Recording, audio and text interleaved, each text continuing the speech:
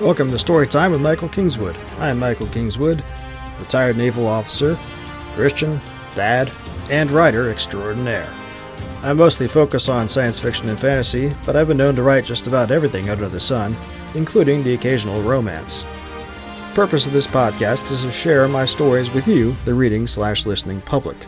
So sit back and relax, because I'm going to tell you a story. Hey friends, Michael Kingswood here. It's story time, and it's Saturday, so Story Saturday. We are moving ahead with our stories from the Great Challenge, the 52 stories that I wrote over the course of a year as part of a challenge.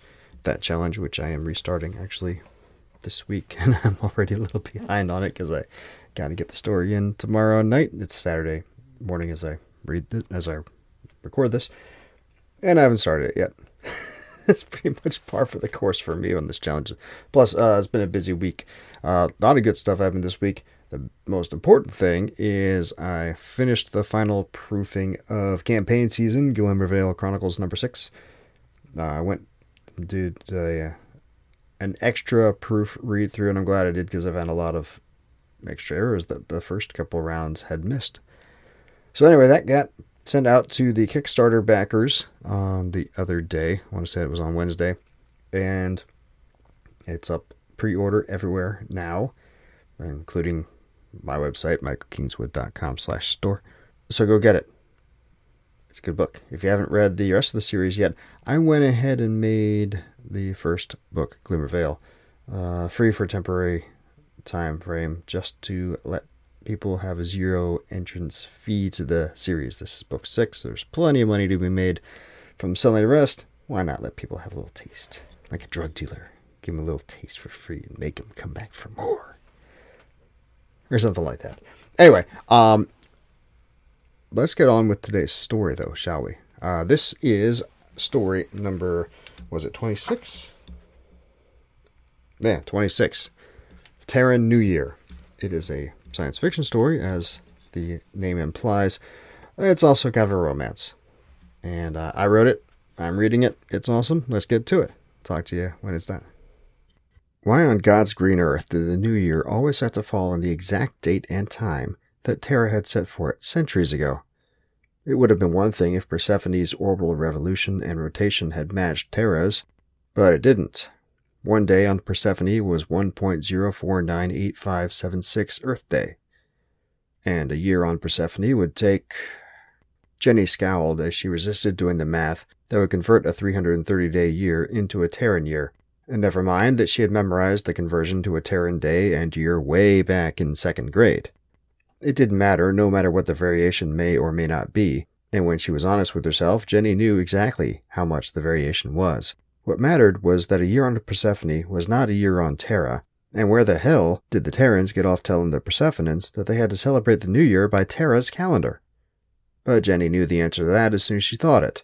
The Terrans got away with it because they had the economic, social, and military might to enforce it, and wasn't a damn thing Persephone and her patriots could do but grind their teeth, bend the knee, and grovel before Terra's imperial might. That, or be killed utterly to the 5th generation. No one would ever choose to risk that. So Jenny had grown up beneath the boot of the Terran Empire, listened to its news messages of fighting for peace, freedom, and self-determination for all, while at the same time turning power over the Empire's controlled territories, including her home, to political flunkies who knew less than nothing about how to manage business on the lands and planets they had just been bequeathed, but who had expertise in milking that production for the flunkies' own gain, and apparently more importantly, in milking the population's young virgins for his own pleasure as well. And the Empire wondered why production was down over 20%, or why rebellion tended to flare up every 20 to 25 years. All that being said, Kevin still stood in front of Jenny, his expression a mixture of hope and terror, as he waited for her to answer to his invitation to the New Year's Eve ball. In all of her 16 years, Jenny had only had one boy who could even approximate a boyfriend. Samil, who had grown up 2 doors down from her parents' townhouse, and who had flushed crimson and then fled, trying in vain to conceal his admittedly disappointingly small erection when she had taken their kissing to the next step and removed her blouse and bra. She had sat there, feeling the swelling within her that had started to open up and call for him fade in disappointment, and mentally shouted curses at his lack of manhood as he fled. Since that utter humiliation and the accompanying frustration that came with it, she had not let any person with a Y chromosome near her at all.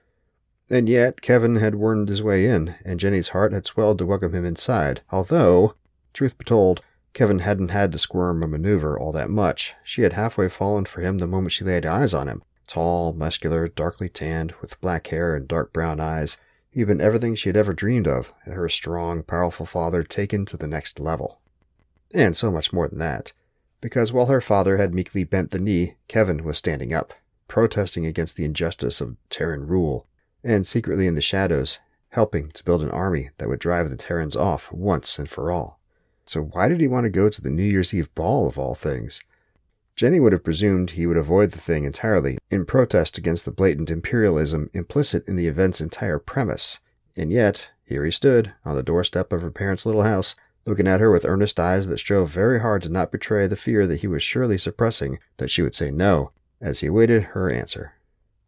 Jenny shifted on her feet and glanced behind herself. The noonday sun shone through the open doorway into the house, augmenting the solar-tuned LEDs in the overhead to produce a warm, almost natural glow throughout the space. Her parents' well-upholstered navy blue couch and armchairs almost seemed to stand erect before the sunlight that accompanied her gaze, followed by the cream paint on the sitting room walls and then the brown-stained faux wood in the kitchen beyond, where her mother was working on a stew of some sort for dinner. She was only in her 40s, but she could have been more like 55 or 60, stooped and worn as she looked. And unless Jenny was wrong, she'd be lucky to make it that long. Looking at her mother, Jenny couldn't help but wonder how much better her life would have been had someone worked to cast aside Tara's boot when she'd been Jenny's age. Someone like Kevin. Maybe he had some sort of mission planned and he needed her as cover. If that was the case, she'd be shirking her patriotic duty to not go with him and help him. And she admitted it's not like he wasn't cute on top of everything else. So on an impulse, or maybe not really an impulse, she turned back to him and nodded briskly. "I'd love to go with you," she said. Kevin's uncertain expression turned into a broad, pleased grin, and he nodded in return. "Great," he said. "I'll pick you up at 10. He paused and added, "Wear a nice dress." He winked, then turned and walked down the little set of stairs that separated her front door from the flagstone pathway that connected what little there was of their front yard. But by God, though it was little, Mom kept it trimmed, manicured, and green as Ireland, wherever that was, from the sidewalks that ran alongside the street leading back to the center of town. Jenny watched him go and felt a little stirring of nervousness. If she had just signed up for a secret mission, she really hoped she didn't blow it, and blow it with Kevin in general, and she stopped in mid-thought, and the bottom went out from under her stomach. What had he said? "Wear a nice dress," his voice echoed in her ears. But she didn't have any nice dresses. Whirling around faster than she ever had, she bounded toward the kitchen. "Mom!" Kevin cleaned up nice. When he showed up to Jenny's house, he was in a gray-brown suit with a white shirt and a red-orange tie that somehow made the color of his eyes stand out all the more brightly. Jenny hadn't realized it was possible, not in that color combination, but it worked. Walking next to him as they ascended the short stairwell that led from the entrance to the athletic field house where the New Year's Eve celebration was being held, Jenny felt like a weed next to a flower bed. She didn't have any nice dresses, and of course Mom and Dad didn't have the extra money to buy her one, even if there had been time to go shopping that afternoon. But Mom had an old dress stashed away in the back of her and Dad's closet, a little navy blue number that was cut to be tight in the hips, but generous in the bosom, with thin straps that ran up over her shoulders to keep the thing up, and a little slit that ran from her left ankle to mid-thigh on the same leg, which allowed for easier movement and showed off a little bit of leg as well. The problem was Jenny wasn't nearly as busty as Mom, though she was taller. So while the slit on the leg worked really well, she felt like a half-filled sack of potatoes up top. Kevin hadn't noticed, though, or if he had, he'd been polite enough not to mention it. In fact, he said she looked great when he showed up at her door to pick her up. That was nice of him. Didn't stop her from feeling self-conscious as they reached the top of the stairs and stopped before the marble pillars lining the entrance to the field house. A short line had formed there as people were being checked by security as they made their way inside. And for a second, Jenny felt a flash of nerves on top of her self-consciousness. "Uh-oh," she said, glancing up at Kevin. Had his mission been blown already? He looked sidelong at her. "What, did you forget something?" She shook her head and gestured at the security guards in their white-collared shirts and with their heavily laden gun and utility belts and the portable metal detectors and explosive sniffers they were using to search people who hoped to enter the building. Kevin snorted. "What, them?" He shook his head. "No sweat, Jenny. Just relax." He looked back at her and raised an eyebrow. We're not doing anything wrong, just two people looking to have fun together on the big night." He didn't sound at all ironic when he said that. He really was in character. Biting her lip for a second, Jenny nodded. Then she took a deep breath, squared her shoulders, and faced forward. Ahead, the person in front of them walked inside, having cleared the security team. One of the guards, older than the others by about 10 years and powerfully built beneath his uniform, waved for her to step forward. Putting on her best brave and unconcerned face, Jenny moved forward to meet him. There was dancing. Jenny hadn't known there would be dancing. Then again, when they got inside and she heard the music from the 5-piece tuxedo-clad band set up on the stage at the end of the big inner hall of the field house, largely empty since the people who ran the building had retracted the bleacher seating on either side of the main hall and raised the basketball hoops on each end so they were snugged up out of the way against the ceiling, and she saw the crowd milling about with the first few couples beginning to step out to the band's music in front of the stage, Jenny realized she should have known about it. Hadn't she heard people talking about this party countless times before? She'd never gone to it, though. Previous years she'd been too young, or so Mom had said, but Mom and Dad had gone a time or two before, and other girls, a grade or two above her, had gossiped about it, but somehow it had never clicked that this was, in fact, a dance party. And Jenny had no idea how to dance. Not really. She stopped dead, dread and uncertainty freezing her in place so quickly Kevin hadn't noticed she had stopped moving until he was 2 paces ahead.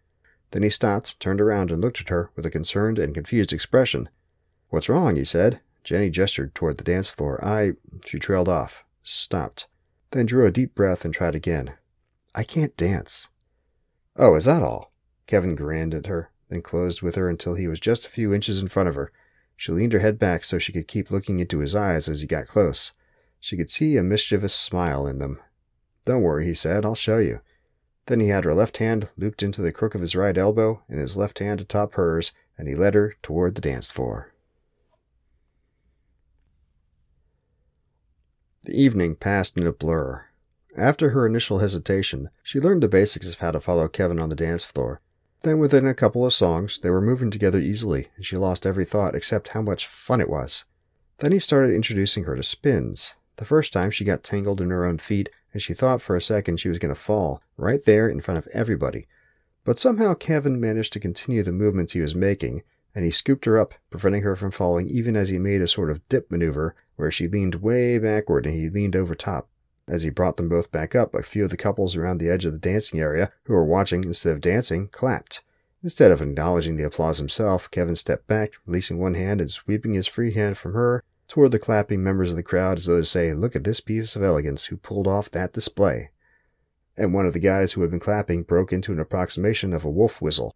Jenny flushed, unsure whether that was meant as a compliment or if it was a challenge to Kevin or an insult toward her. And then she was swept up in Kevin's dancing frame again, and he spun her away from her adoring public. Such as it was. They continued on like that for what felt like forever, and Jenny lost track of time completely.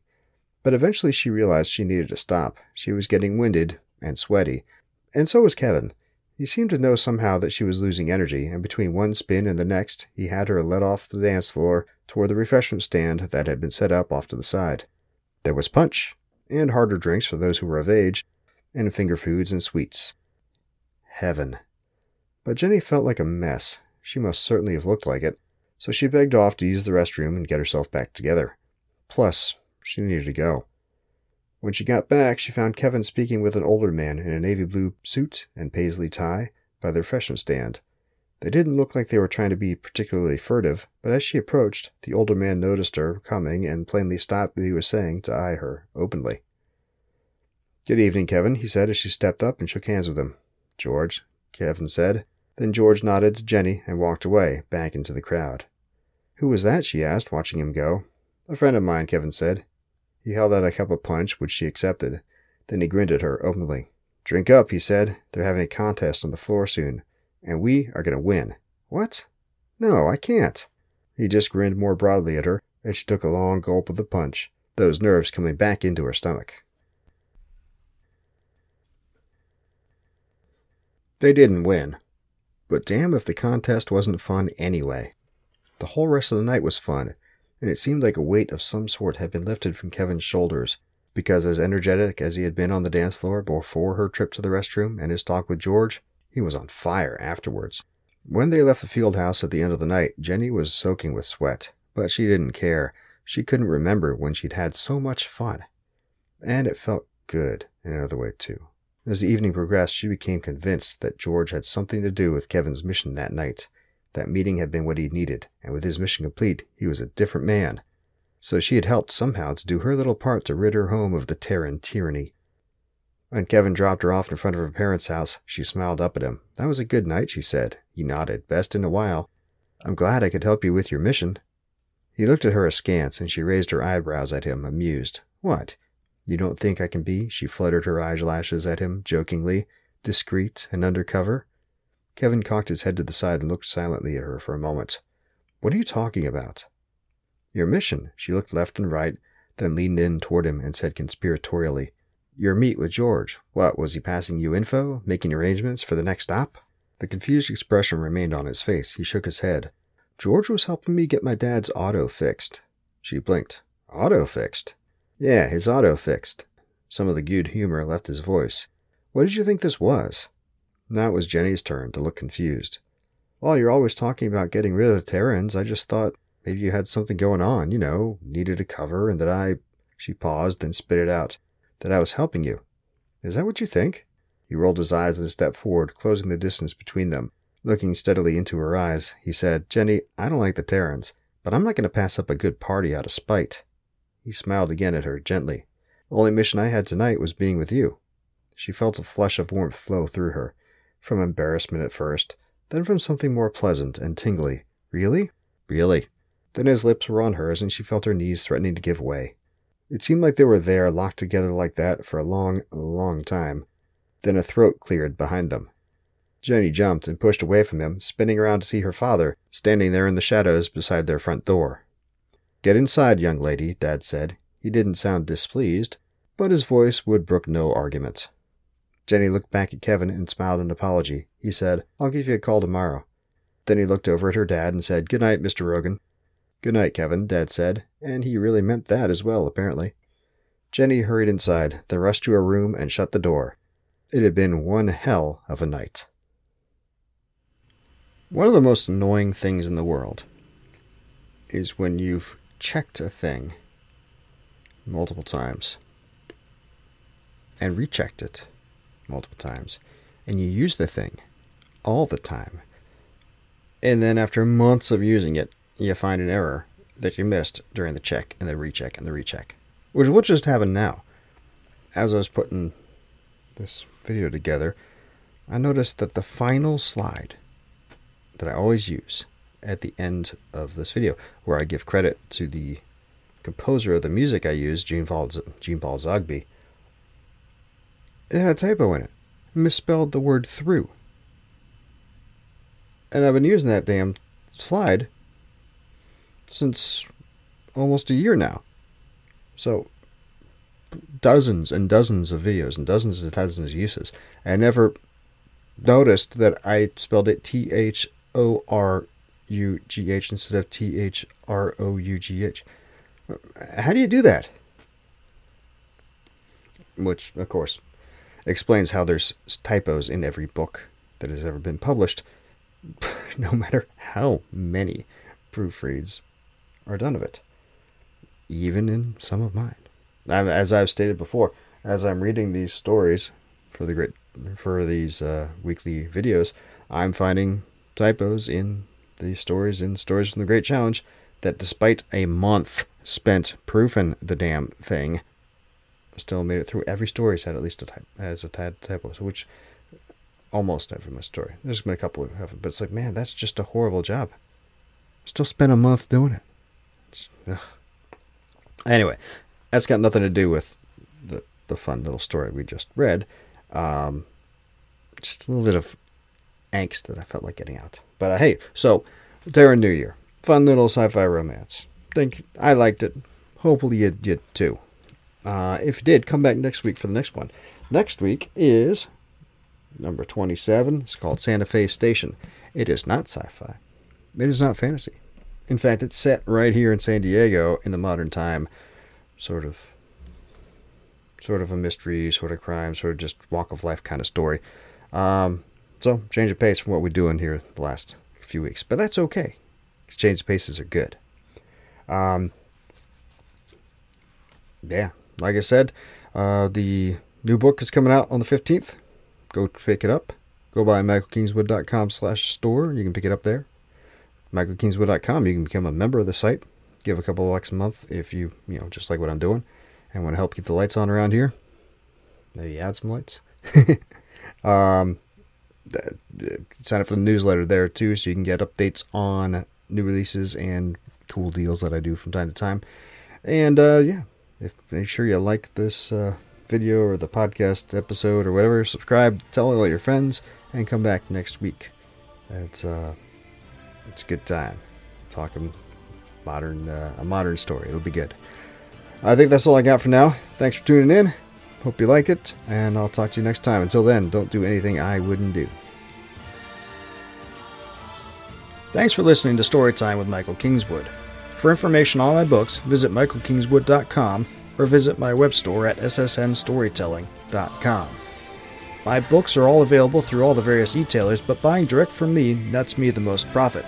For information on new releases and other special deals in the future, sign up for my newsletter on my website. Storytime with Michael Kingswood is copyrighted Michael Kingswood. Intro and outro music is copyright Jean Paul Zogby, licensed through stockmusic.net. All rights reserved.